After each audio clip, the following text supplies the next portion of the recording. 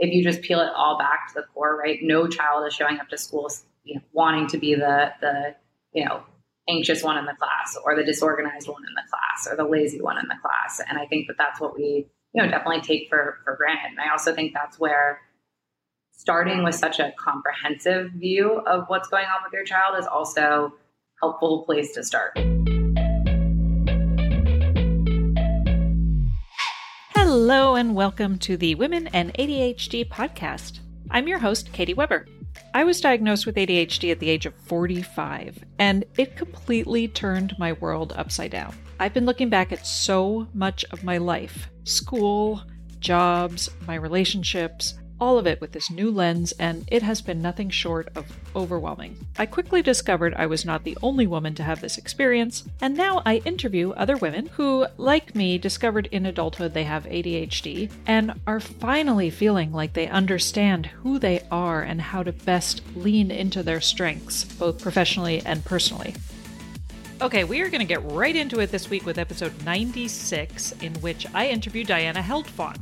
Now, for those of you who have been listening to this podcast for a while, you'll know that most of the women I've interviewed who are moms were diagnosed after one of their kids. That wasn't the case for me. I was diagnosed with ADHD first, and then I started looking at both my kids and the traits I saw in them. I have a 15-year-old girl and an 11-year-old boy. And I've been watching them thinking, wondering, is this also ADHD? Going over everything they do with a fine-tooth comb, as one does. I've spoken a lot about this journey of how to seek a diagnosis for them, how to go about it, where to go for one. I wanted to make sure I didn't screw this one up. I've wanted to go about this with a lot of intention. Well, I finally settled on an online company called Parallel Learning. Both my kids completed their comprehensive learning and psych evaluations recently with Parallel. Although at the time of this interview, neither of them had been diagnosed yet, they have since both been diagnosed with ADHD. I have been absolutely impressed with so much about Parallel Learning from the moment I stumbled upon them, and it was no surprise when I found out that the founder of Parallel was not only diagnosed in childhood with dyslexia and ADHD, but that she started this company at the age of 26. Diana is now on a mission to make psychoeducational services widely available across the nation. So as founder and CEO of Parallel, Diana is building the first tech-enabled integrated care model for children with learning and thinking differences. We talk all about the online assessment process for kids, which is a relatively new option for families and schools. We also talk about empowered learning and the importance of positive framing and teaching kids about the strengths of ADHD at an early age rather than simply diagnosing this as a disorder. I was really grateful to get the chance to sit down with Diana and hear her personal story and also chat all about this incredible business that she has started and how much it has already impacted and benefited my family's journey, and I'm sure so many other families too. Okay, enjoy. Diana, I first want to give a shout out to whoever does the SEO for Parallel. They need a raise because I have to say, I found Parallel. I literally was at my wit's end. I didn't know what to do about getting my kids diagnosed or at least going through an assessment because I know that both of them, I didn't want to just do the traditional route with their pediatrician. I knew that there was a lot more nuanced stuff going on with it, which we'll talk about later. But I literally just Googled on my phone out of frustration, psych evaluations near me, and Parallel came up. It was the first thing that came up, and then here we are. That is music to my ears. I know, right? I wanted to let you know that happened because I feel like it felt like fate intervened and it was such this moment of relief. And I've just been so happy with everybody I've dealt with. And I can't gush enough about how wonderful the company is. So I'm so thrilled to be able to sit down with you and not only to be able to tell you this face to face, but also just to hear your story and kind of how this happened and this company that you've created. It must be such a whirlwind at this point. So let's start with your own childhood diagnosis. I know on the website you said that you vividly remembered having one of your peers proclaim that he had finished a Harry Potter book and you feeling like, oh my God, what's wrong with me? So talk about your diagnosis as a child, what was going on and what were some of the signs that your parents saw or your teacher saw that got you that diagnosis and how old were you? Yeah. Well, first off, I just got off with my marketing team, so I'll have to get back on with them after this to give them that feedback. They'll be happy to hear. it's always so great to connect with, parents that are involved with the company and students that are actually interacting with the platform and our providers. So I'm so happy to hear all this and excited to dig in more. But in terms of, my personal story, as I say on the website, on the About page, yes, I do have that very vivid memory. It was reading time in first grade, and I was reading, picture books that had maybe one or two words per page kind of thing, trying to, sound out cat and hat kind of thing. And there were kids that were, finishing full chapter books, right? And that was mortifying when you're 7 years old, right? However, I would say that those certain kids, that one kid in particular was probably far more advanced than the majority of the classroom, but it was very clear that I was, progressing at probably the slowest speed of all of the other students. And that was very isolating when you're 7 years old and, you're not super aware, right, at that point of kind of how much extra work it's going to take to get through school. But it was just it was clear, right, that I was progressing at a different pace than peers at that point. That was kind of my earliest memory of kind of self-identifying as maybe quote unquote different. I actually ended up being diagnosed with dyslexia that same year.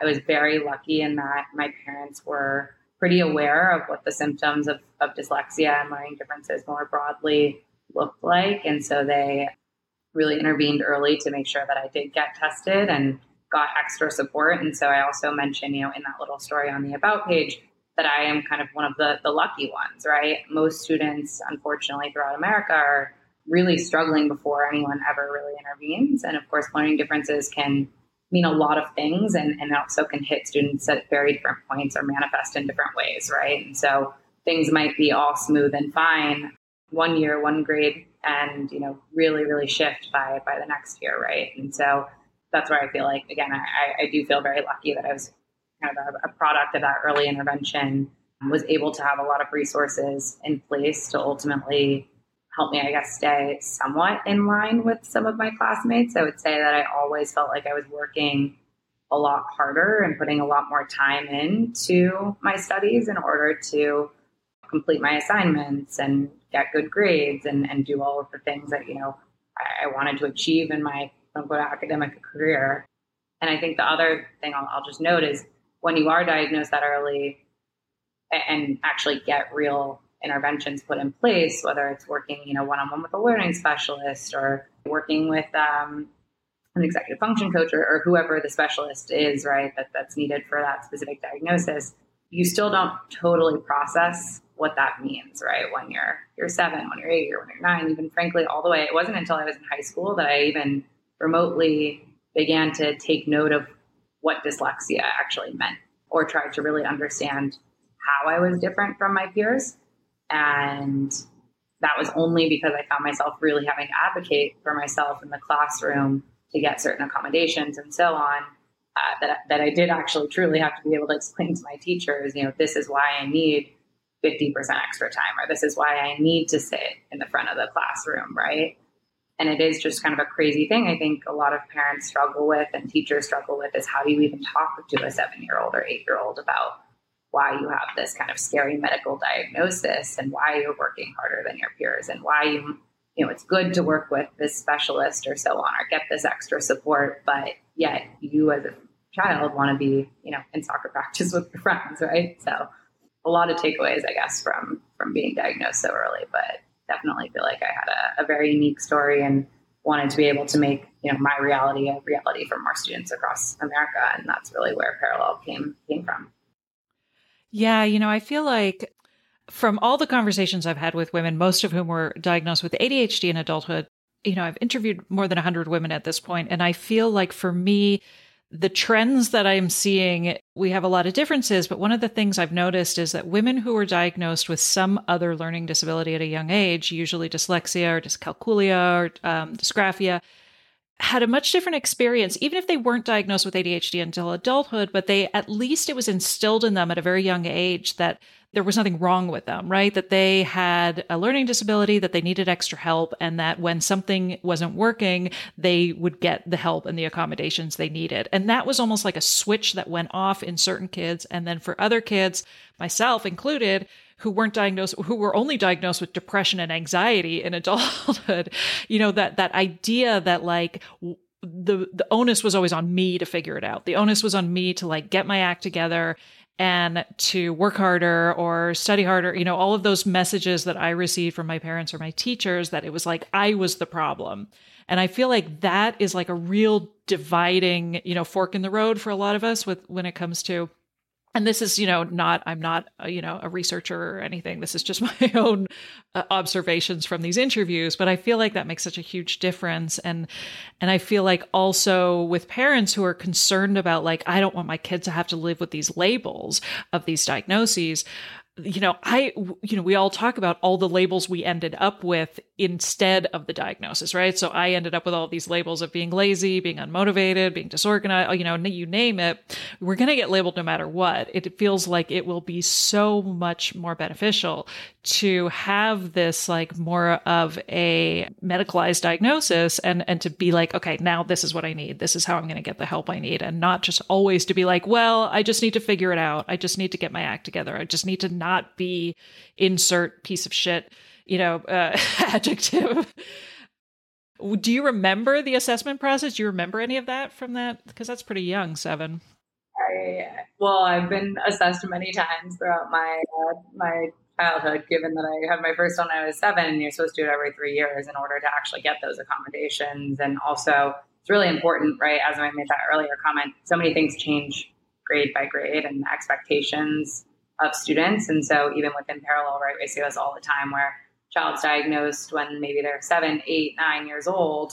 And by the time that they're stepping into middle school, these conditions have manifested in very different ways and the struggles look very different, right? And so it is really helpful to go and get reassessed and work with that psychologist to really understand what's going on at that point in time. I'll also note from my own personal experience, right? I was diagnosed with dyslexia when I was 7, but I wasn't diagnosed with ADHD until high school. And that is because, frankly, to your point, I had a lot of the resources in place and was working really hard. It wasn't until, frankly, all of these different subjects to handle and a lot of work for each of those subjects that I would just short circuit. I couldn't get anything done because I just couldn't bounce around that much from subject to subject. And to this day, it still weighs on me. As CEO, I have a very long to-do list of things, and it gives me comfort if there's like one large project to tackle, as opposed to 20 different little things that, apply to different parts of the business, because that's truly when, the anxiety kicks in and I just know that I'm just going to be all over the place, right? Like those little tasks throughout my life have always been the toughest things to get done, because, I'll get started on one thing and then all of a sudden 20 minutes later, I'm, bouncing around to the next, right? Yeah, it's been, an interesting thing to navigate over the years. But yeah, I will say, I don't think I ever realized that ADHD was the issue until, like I said, I got to just a different point in my academic career and the expectations were different of me. And all of a sudden it was very clear, right? Like I went to go get retested for dyslexia, and I actually was the one that was talking with my parents and was talking with the psychologist asking, can you test for this? Because it's something it was very clear to my teachers. It was clear to my parents. It was clear to myself that I was having a really hard time just completing tasks, even though I considered myself a doer, like a type A person.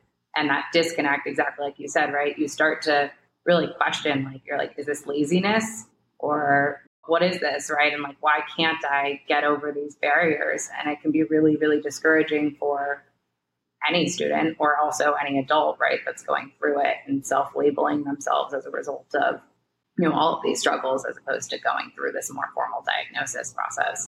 It's a larger conversation, I think, that just needs to be had. And luckily, I do think society is starting to have the conversation. Yeah, right. I mean, I'm constantly questioning all of that, even with this diagnosis.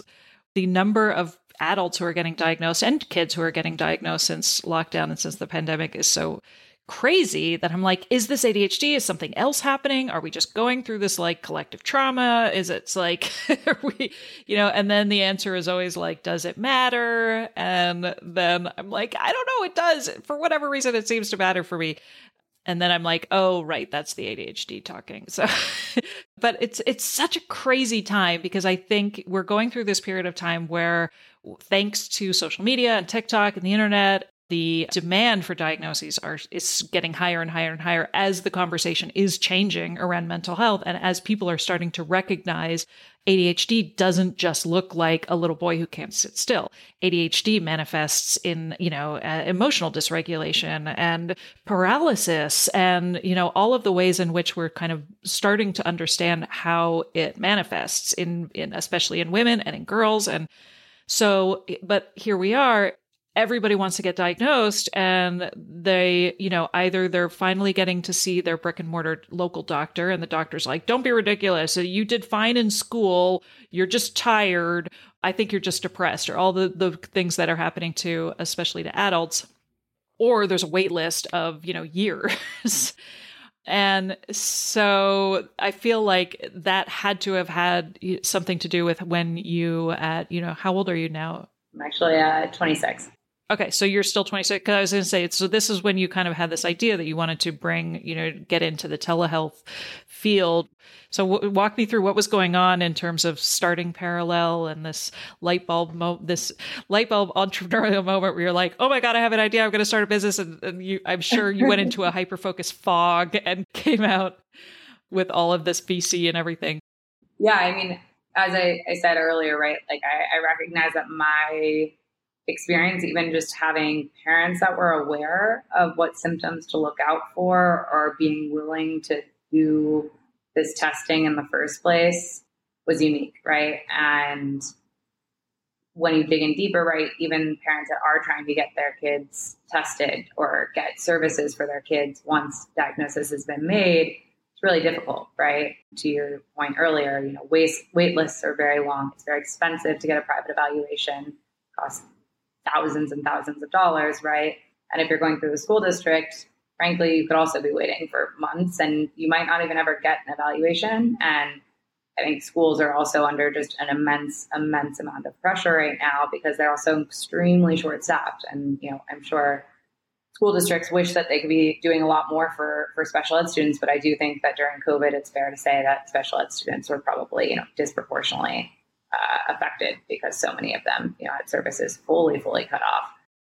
Nonetheless, the idea for Parallel actually had come earlier than COVID, but COVID was kind of the big change agent in which I was like, all right, this really, both for my life personally, but also for the larger idea, it was very clear that this was the right time to start exploring, right? Because the virtual model really has become just the main mode of healthcare services at this point coming out of COVID. But pre-COVID, a lot of the folks that would need to buy into virtual testing had kind of been wishy-washy about it. So like the American Psychological Association, National Association of School Psychologists, the testing companies that publish all of the testing materials, no one had really forged into, well, can we actually do this in a virtual setting and have it be accurate, right? Because keep in mind, we're doing very intense, thorough evaluations and using real clinical measures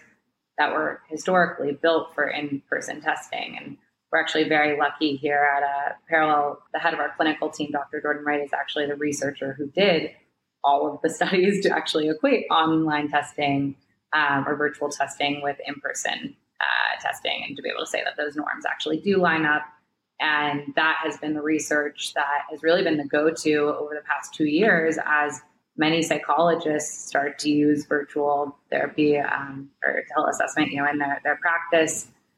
It's what, American Psychological Association has pointed to for the past 2 years. And so you've seen this kind of validation of teleassessment as a practice, which is really exciting to see. And frankly, one of our other clinical advisors, Dr. Damon Korb, who's based out in California, he's a behavioral pediatrician. And when I first approached him about Parallel, he was like, a year ago, I would have laughed in your face if you told me you were going to do a virtual testing model. And he's like, but now COVID happened. He's like, I'm totally on board. Let me know how I can be helpful. So I think that goes to show, right? just how much has changed. And so I be remiss to say that the timing of COVID did not, or has played a big role into why we launched our services now, and ultimately being able to provide, much greater access to both testing as well as, all of these different, we bucket as support services, right? But really trying to reach as many students as possible with all of the different services that you would need to really be successful, both in the classroom and in life, right? Because a lot of these executive functioning skills and mental health, support and so on are so highly relevant, not just to the child here and now when they're sitting in the classroom in 7th grade, right? But also the skill set that they're going to carry into, their careers and the real world, right? A lot of my drive to start this company came from also really wanting to shift that narrative from, these being disabilities, right? Or this idea of children being different and then negative light, to really celebrating uniqueness, right? Of how children and all of us, frankly, think and learn, right? Because I don't think it's a controversial statement to say like there are visual learners and there are auditory learners. But the second you start putting a medical diagnosis like dyslexia and ADHD on the table, all of a sudden you're really isolating students. And historically, and this happened to me even personally in school, where it was like other kids would be like, you're not, you're so stupid, you can't even be in the normal classroom with us, when, it's like reading time, right? And that should not be the case through and through. So, that is really the ultimate motivator here, is to be able to provide the support to these students so that they feel like they really can go out and do anything that they want to do in life. That's so beautifully said. I'd like to take a moment to thank BetterHelp for sponsoring this podcast. If you're a regular listener of this podcast, you know I am a big proponent of therapy. Therapy provides me the best opportunity for verbal processing, something that is so important for my kind of brain and my sense of self. What I love about BetterHelp is that it's not a crisis line. It's not self-help. It is professional therapy that's done securely online from the comfort of your home. They assess your needs and match you with your own licensed professional therapist, and it's available for clients worldwide. So you get access to a broad range of expertise that might not be available to you locally. It also tends to be more affordable than traditional offline therapy, and financial aid is available. If you visit their website and read their testimonials, there are actually quite a few reviews that specifically reference help with ADHD. As a special offer for listeners of the Women and ADHD podcast, you'll get 10% off your first month. Simply sign up at betterhelp.com/womenadhd. That's BetterHelp, HELP.com/womenadhd. And there's a link in the show notes. This podcast is sponsored by BetterHelp. Any other parents out there who have struggled to instill good financial habits into their kids? I know I have. And that's why I'm so excited to tell you about the sponsor of today's episode, GoHenry by Acorns, the smart debit card and app for kids 6 through 18. With GoHenry, kids can learn about money, set spending and saving goals, and even track chores and earn allowance money right within the app. They learn the value of money by using their GoHenry debit cards, while we as parents can set spend limits and help guide their journey while staying informed every step of the way. It gives me so much peace of mind to know that I'm using a smart tool to proactively teach my kids about money and prepare them for future success. Set your kids up for success and get started today at gohenry.com/womenadhd. Again, that's gohenry.com/womenadhd. T&Cs apply. Renews from $4.99 per month unless canceled. I speak to a lot of women who came to their ADHD diagnosis after their kids were diagnosed, and they started to be like, that's funny, that reminds me of my childhood. I should look into this. Or they were like looking into ways to help their kid from after an ADHD diagnosis, and they were like, oh, this is all ringing true to me. So I'm in a different situation where I was diagnosed, and now I look at my kids constantly and be like, do they, don't they, do they, don't they? And I have a girl and a boy, and my boy was like, and neither of them really falls into the stereotypical mold of ADHD. And, they're both incredibly well behaved. They have their teachers always, they're always do really well in school. Their teachers are like, they're so great. And I see, I start to see a lot of the anxiety that underlies like how much work they're putting into presenting themselves that way, right? And so the more I've sort of looked into ADHD and the more I've talked to women and formed this idea of what it looks like in children, especially the inattentive type, right? Which is just, I see more and more of it so much in them. And yet at the same time, like I was really dragging my feet on getting them assessed because I was worried, like I said it earlier, like I'm worried that if I go through the school district, if I go through the pediatrician, they're going to say, oh, no, I don't know what you're talking about. They're fine. They do well in school. And then they rattle off all of these positive traits that as evidence of the fact that they can't possibly have ADHD. And so I was like, I don't want to fuck this up. I wanted like make sure I do this right. And so that's why I wanted to go through like a full on psych assessment, do everything, because I'm like, even if it's not ADHD, I see a lot of that anxiety building up. And I see a lot of the dysfunction that's executive dysfunction that's happening, especially now that my daughter's in high school and there's more expectations for her to organize. She's just falling apart in terms of like her organizational skills. So I was like, I need to do this right. I want to do the absolute, like, most thorough assessment I possibly can. I live outside of New York City. I was calling the big centers in New York City, which are, like you said, thousands of dollars. Like, I think one of them I called was $7,000 and there was a wait list until the fall anyway. And I was sort of like, I was just at my wit's end because I could see that my kids, also that was the other thing. My daughter was like, when she saw me not looking into she saw me as not looking into a diagnosis for her. And she was like, what, do you not think I have it? Do you not care? And she was starting to see my indecision as me not caring. And I kept saying to her, I was like, no, you don't understand. I care so much that I really, really want to do this right. But I also know that like, maybe it wouldn't be caught because it's so nuanced. And I get really like befuddled over the whole thing too, because then I'm like, am I seeing something that's not there? And then I'm like, what even is ADHD? Because then I think like, like you said, like really what we're talking about is just these sort of neurodivergent ways of thinking.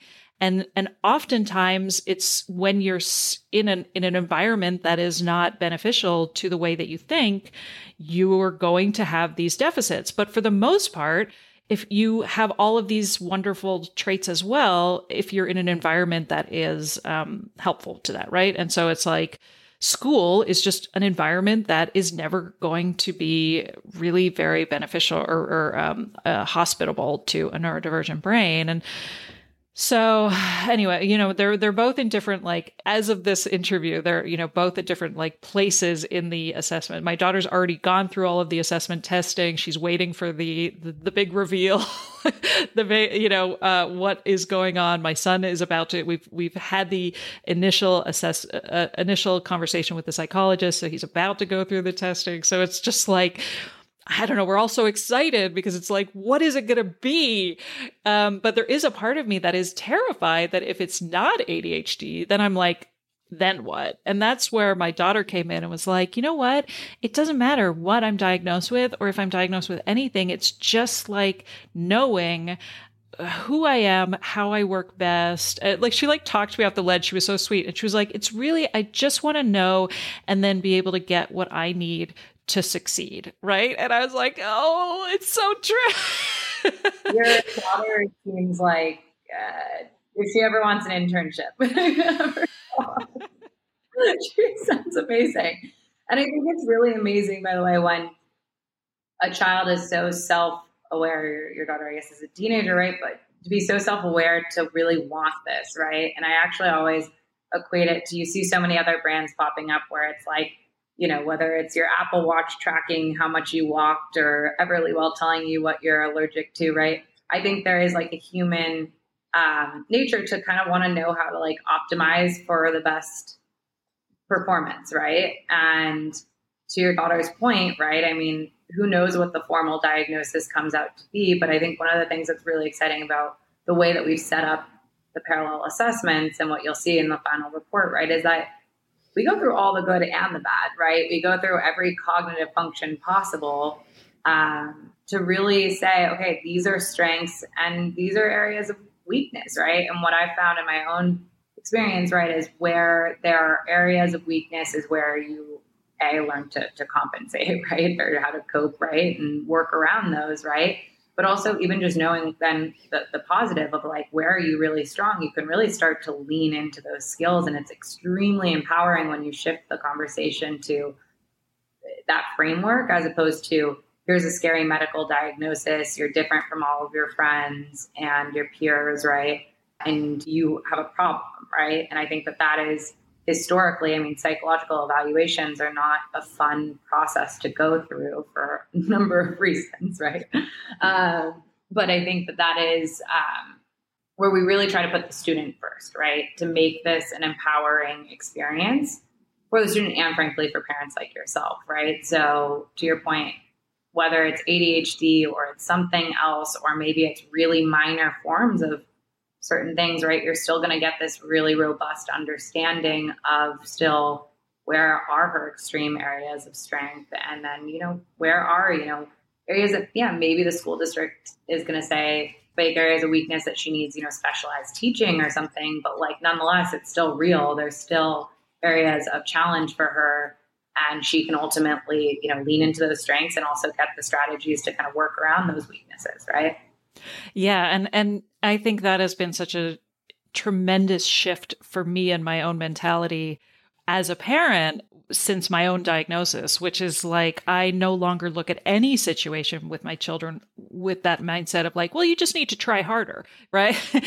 It's always about like, what I know you want to succeed. I know the desire is there. So what do we need? What help do you need to succeed? Yeah. Right. And it seems so obvious when I say it out loud, but it's a huge mindset shift. And I think so many of us fall into that category of like, this system is not broken. The system works. So you just need to try hard to figure out how to work within that system. Right. And the reality is, I think to our earlier conversation, right? Like you start to identify students as, lazy or disorganized or disengaged, right? All of these really negative terms.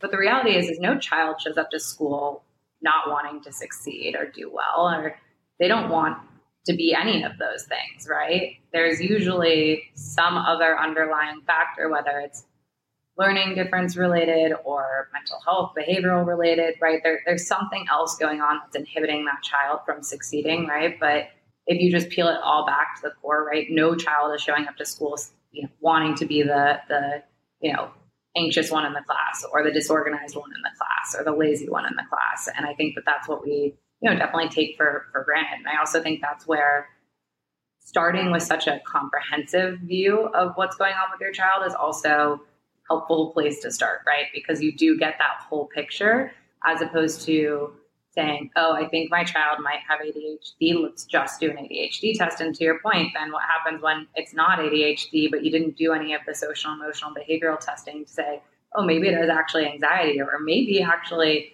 we should have done the cognitive achievement testing to say like, there's something completely different going on that we never saw coming. Yeah. Right. Yeah. And, when I was in high school, I got so much of that messaging of like, you just need to try harder. What's wrong with you?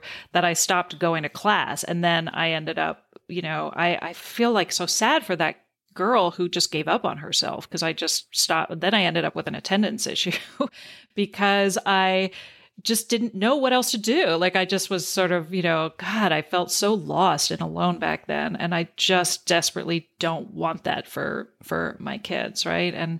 But I am, to be honest, as a parent, knowing all I know about ADHD and how much I wish I could go back and like, there's so much of that grief around like, oh, the signs were there and nobody knew and the life I could have led if anybody had seen the signs. I go through all of that, but I still worry if my kids are diagnosed with ADHD, how they're going to be viewed in the classroom by their teachers. Like you were to your point earlier, like, are they going to end up being put into IEP classes? Are they, the stereotype right now is you can't have ADHD because you do well in school. So if you do well in school, if you have ADHD, ergo, will the assumption be that they are a certain type of kid or a certain type of student? And I talked myself out of that. But at the same time, like it is a worry that I face where I'm like, maybe we don't have to tell people, I'm like, not only is there the diagnosis, but then there's like, do we get a 504? Do we go in that route? There's so many of those issues that I'm like, why am I stressing over all of it? Absolutely. I mean, like I said, I was the student in the system that was, it wasn't often, but I definitely do have memories of people, making mean comments or teachers not wanting to abide by the actual documentation that I was showing them that said I needed certain accommodations and so on, right? And I will say on the flip side, right, even though that in its own right can be isolating, what's much more isolating is being the child that's being heard, right, or not being understood, and classes or different treatment from your teacher, so on, right? But the skills that they will learn, I think, from going through that and also getting the support that they really need, it sounds like your daughter is very self-aware already. But I think that ultimately, like if I look at my own experience, I think a lot of that advocacy that I had to do for myself and taking it into my own hands to understand what these conditions really meant and what it meant for me and how I learned best and so on, meant that I was 10 times more mature by the time I was, going through college and fully independent by myself. I knew exactly, I joke about this all the time, but I was like, I'm not buying this textbook. Like, I know I'm not going to read it. And instead I went to every office hour and became really close with all my teachers. And I think I got more out of college than probably most college students did as a result. I also saved a lot of money by not buying a lot of textbooks. But the reality is, right, I think actually when I talk to so many other people that have grown up with these conditions, right, so many people have learned to cope in really interesting ways that I think they end up actually learning life skills that really set you up for success in life. And like I said, I mean, it's always going to be isolating. There's no perfect solution, but I do think we all need to normalize talking about these differences more, because it shouldn't be that, you as a parent don't want to give your child or this kind of knowledge, right, or put them in a learning environment that's suited better to their needs because you want them to be treated differently and not be treated differently. Yeah. Self-advocacy is so important. And I think it's drilled out of kids in a school environment too. And I hear it over and over with my kids, where they've asked for an accommodation from their teacher, something simple like I like to sit in the front row because it helps me focus. And they need a 504 for that fucking thing because the teachers won't do it. My daughter, our last name is W. So my daughter has to sit in the back of the classroom because most of her teachers prefer to put everybody alphabetically. I'm like, that is so ridiculous. And I'll say to her, no, stand up for yourself. This is something you need. You need to, and so this is something that you are allowed to ask. And she's like, no, you don't understand. I'm not allowed to ask. And that's the reality, right? So I think regardless of what the diagnosis is, executive functioning coaching and just being able to teach kids how to advocate is something I think is so important, and I love seeing that in the parallel as the services that are offered, just simple things like coming up with organizational schedules or learning how to write emails and all of these things that are so important to how you show up in the world and how you advocate for yourself. And these aren't things that are just going to you don't just inherently know these things. And so it's so right. I think they're so valuable. Exactly. And to be fair, actually, so I will also be transparent. We work with a lot of school districts, right? And we actually do serve their special ed departments so that they can ultimately provide services to all the kids that need this extra support or different support, right? And I will notice that some of our school district partners actually have been using the executive function coaching for general education students too, because the reality is those are skills that regardless of whether you have a diagnosis of ADHD or something else, right? Executive function skills are just core skills, right? And everyone can definitely benefit from some extra support there. And it's something that I never had growing up, but boy, I wish I had, right? Because as you mentioned, right, they're really true real life skills. I mean, even as I explained, right, when my to-do list gets too crazy of, oh my God, there's too many things all over the place.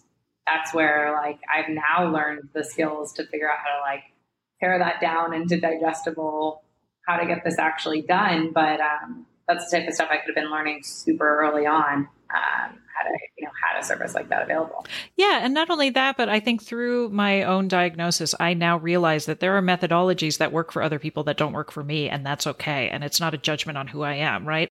Another thing that seems obvious, but it never occurred to me, that there are methods that work for people that don't work for me, and that it's not a matter of trying to fix, jam my square peg into a round hole, that it was really about finding the methodologies that do work and not feeling like a total failure in the process. Like, that's the other thing I feel like we need to teach kids from a very young age, as this theme has been going out this whole conversation, right? Which is like, you are not the problem. You just need to find the tools that work for you. No, absolutely. I couldn't agree more. Hey, it's Katie here. I want you to let you know I do not get any money from Parallel Learning to endorse their services. I am just a very happy customer. And I'm also happy to announce that Parallel is offering women and ADHD listeners a special back-to-school offer. To get a psychoeducational evaluation or educational support services for your child, call Parallel at 914-377-5655 and mention discount code WOMENANDADHD for 50% off your first month of services and $150 off an evaluation. Parallel simplifies and streamlines the psychoeducational process by significantly reducing waiting times, costs, and inconveniences through its virtual testing process.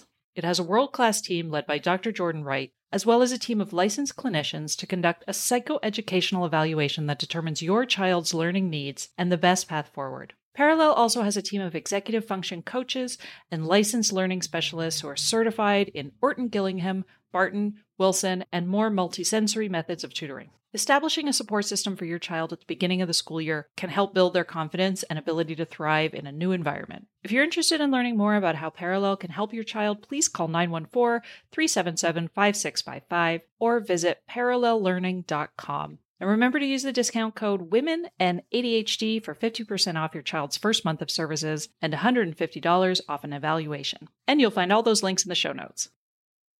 When I was diagnosed with ADHD, it completely turned my world upside down. I looked back at so much of my life, my grades in school, my multiple careers and hobbies, my friendships, my marriage, motherhood, my relationship with food or my body, like all of this with a new lens, and it was overwhelming to say the least. If you've been diagnosed with ADHD and you're feeling blown away by this new insight into your brain and how it operates, I totally understand. I can help you begin to sort through this chaos, explore who you are and how your brain operates, so you can finally start to lean into your strengths and begin to use them to your advantage moving forward. Together, we can work to identify what obstacles you've been facing and create strategies to help you start living a more fulfilling, gratifying life. Head over to womenandadhd.com/coaching to book a 30-minute initial consult with me so we can figure out if my brand of one-on-one coaching is right for you. Again, that's womenandadhd.com/coaching, and you can find that link in the episode show notes.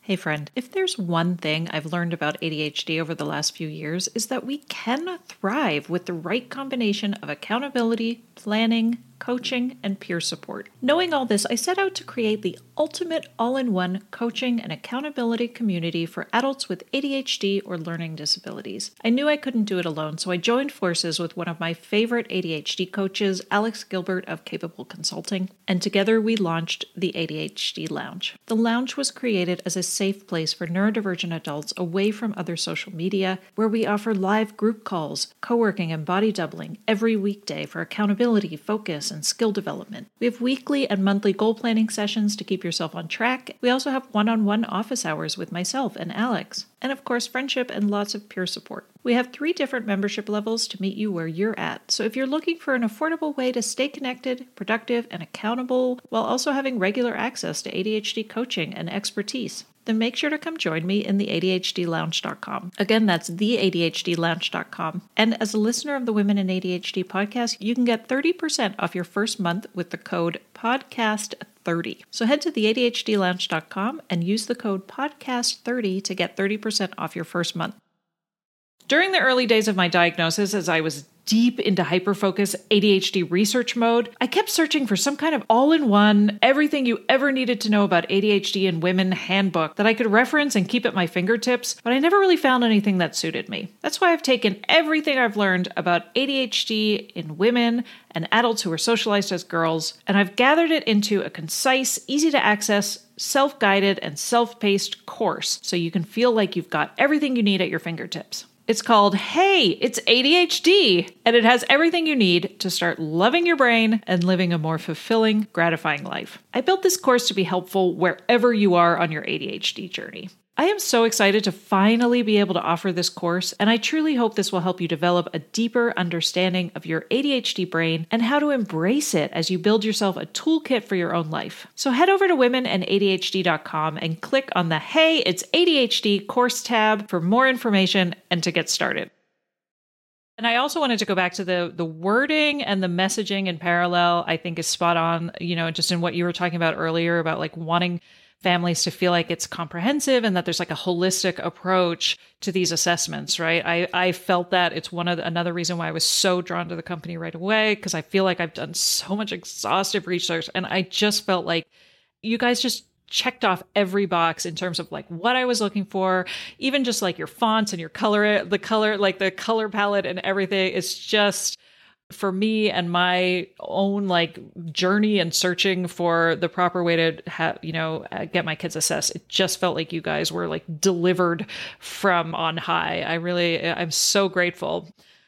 And that the environment of COVID, like how random it's all has been over the last few years that we've been going in this direction. And, I'm not a fan of two-tiered health systems in this country, but I'm also just like so grateful for the different price point options that are available to different, for families based on their needs. And how are you able to keep it so inexpensive?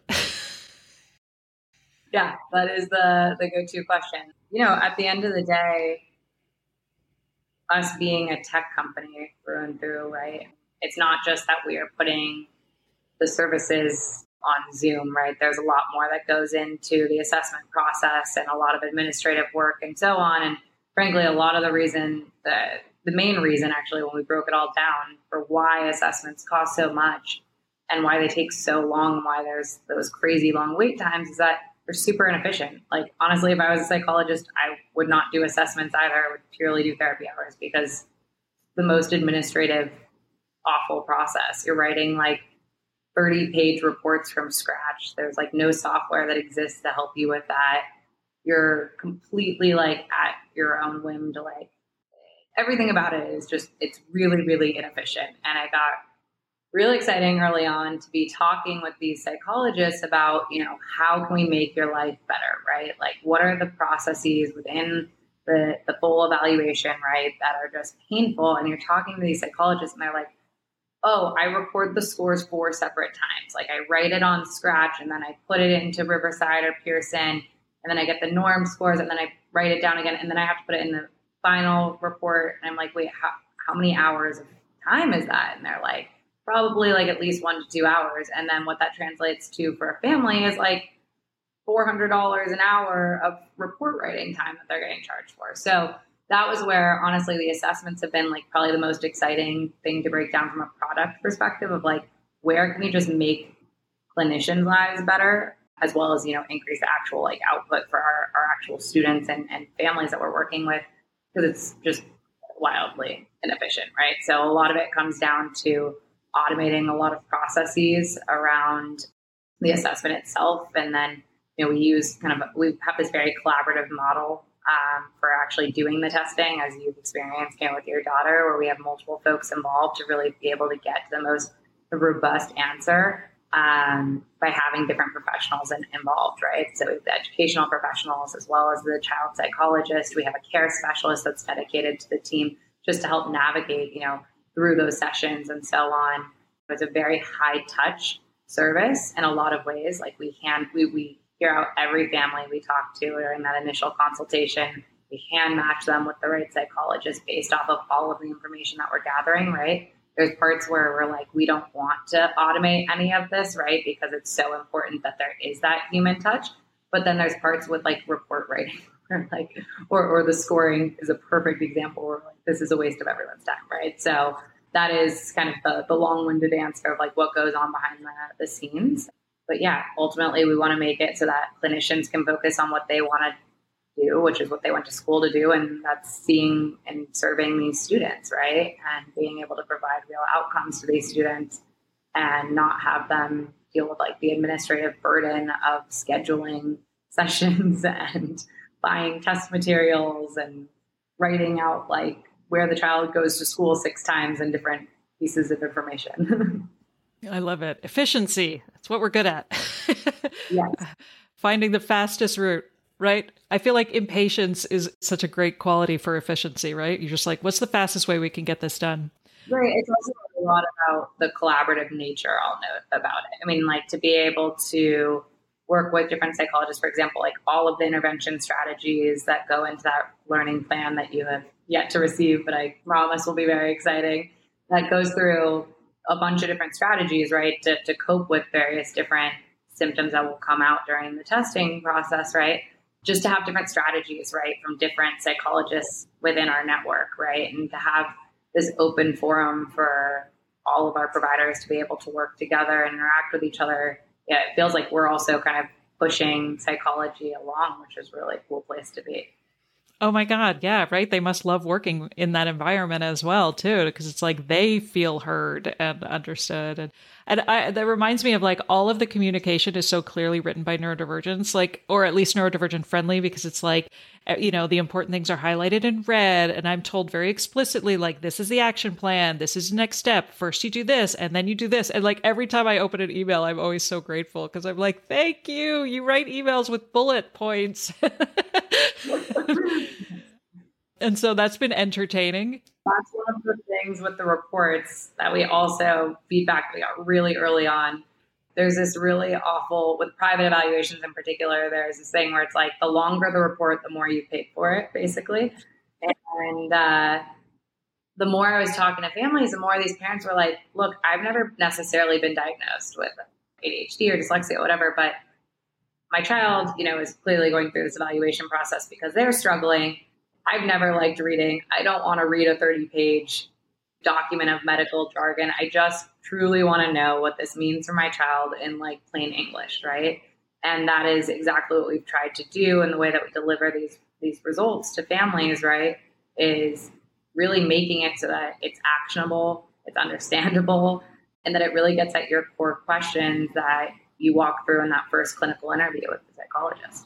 Yeah, I know. We often talk on this podcast how like the diagnostic process could not be more unfriendly to ADHD in so many ways. So I do really appreciate, and I've been so hyper aware through this whole experience with the company, just like seeing how like you do check off all of these wonderful boxes as somebody with ADHD trying to go through this incredibly overwhelming process with my kids. So I always appreciate it. Kudos to my care coordinator, Sarah, too. She's been amazing and answered a lot. She's talked me off the ledge a few times. There are some really great people behind our care team, for sure, that are really there to make sure that everyone's having great experience. So I'm glad to hear all this feedback. Well, I am so glad I found you, and I will shout from the rooftops because I think it's such a wonderful service, and I'm so glad it exists. And yeah, I wish so much success for the company. And one thing I ask all of my guests before I let you go, if you could rename ADHD to something that's a little less confusing and problematic, is there something you would rename it to? That is a great question. I don't think this will come as any surprise, but I think I would take deficit and disorder out of the title, just because as you've heard over the past hour, definitely take offense to a lot of this language of medical diagnoses and labeling and all that good stuff. So I would say that would probably be my main piece of feedback to whoever is writing DSM-5 diagnoses. Right? Yeah. Just make it like 5 exclamation marks and then we'll be done. Yeah. Well, it's an interesting conversation because I feel like most of the people I interview will say, yeah, take away the disorder, stop pathologizing it. But at the same time, there's also that understanding that like in order to advocate, in order to have your needs met, you do have to go through this whole process of the 504. And like, it makes it much easier to get accommodations when you have a diagnosis. And also it validates for us that need to say, I don't need to go to somebody and say, I have to sit in the front row because I have ADHD. I can just say, I need to sit in the front row, flat out like that, but often a diagnosis will validate that for me and for the person who, for the teacher. And so. Yeah. I mean, it's also literally, to your daughter's point, the only way to get things done. Yeah, exactly. And that is why Parallel exists, right? To be able to make that actually a reality for more students. Yeah. Awesome. Well, thank you so much for sitting down with me and sharing your story and your perspective. I was so excited to pick your brain and like I said, just get this opportunity to gush over this wonderful company that that came in my life at such a wonderful time and has been so meaningful. And like, I'm just so excited. So you better not screw this up. No, I'm kidding. No, I'm like, I hope the report's everything it lives up to. Well, I know part of me was almost like maybe I should wait to interview Diana after the fact, just in case. But no, I like the fact that the jury's still out. So, you don't have to publish this until after you receive the final report. Well, like I said, I mean, I feel like the whole experience has been so important. And I think regardless, like I'm already at a place of peace where I'm like, regardless of what this diagnosis ends up being for either of my kids, because I'm still on this understanding journey of like what we're even talking about when we talk about ADHD. So I think it'll be fascinating to me either way to find out just a little bit more about who they are as kids and what's the next step in how we can best help them. So I really appreciate all of that, all of that information and just the feeling so held, in the way that I think we really desperately need as neurodivergents in this kind of assessment process. So thank you. I'm glad that we've been able to live up to that. And thank you so much for having me on. It's so wonderful to meet you. Really appreciate all the feedback. If there's any other more critical feedback, please also share. We're always, looking to improve our services. But, I'm just so happy to hear that all the core reasons that we exist really are coming through and really excited to hear. So appreciate you, having me on today. And it was so fun to chat. Awesome. All right. Well, thank you.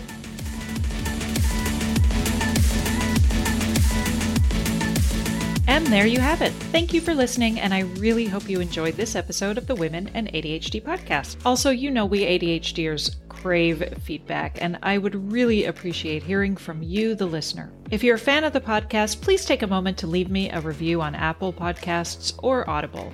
And if that feels like too much, and I get it, then just take a few seconds right now to give me a 5-star rating. Or share this episode on your own social media to help reach more women who maybe have yet to discover and lean into this gift of neurodivergency. And they may still be struggling and don't even know why. And if you'd like to find out more about me and my one-on-one coaching for women with ADHD, head over to womenandadhd.com/coaching. And you can always find that link in the show notes. I'll see you next week when I interview another amazing woman who discovered that she is not lazy or crazy or broken, but she has ADHD, and she is now on the path to understanding her neurodiversity and finally using this gift to her advantage. Take care till then. A new year, time for new growth. Grow your education and skills with Herzing University. Our online behavioral health programs fit your schedule and time. From an 8-month diploma program in health and human services to a 36-month bachelor's in psychology. Grow your behavioral health career with us wherever you are in your education. Your future starts now at Herzing University. Visit us online at herzing.edu or text health to 85109. Online at herzing.edu or text health to 85109.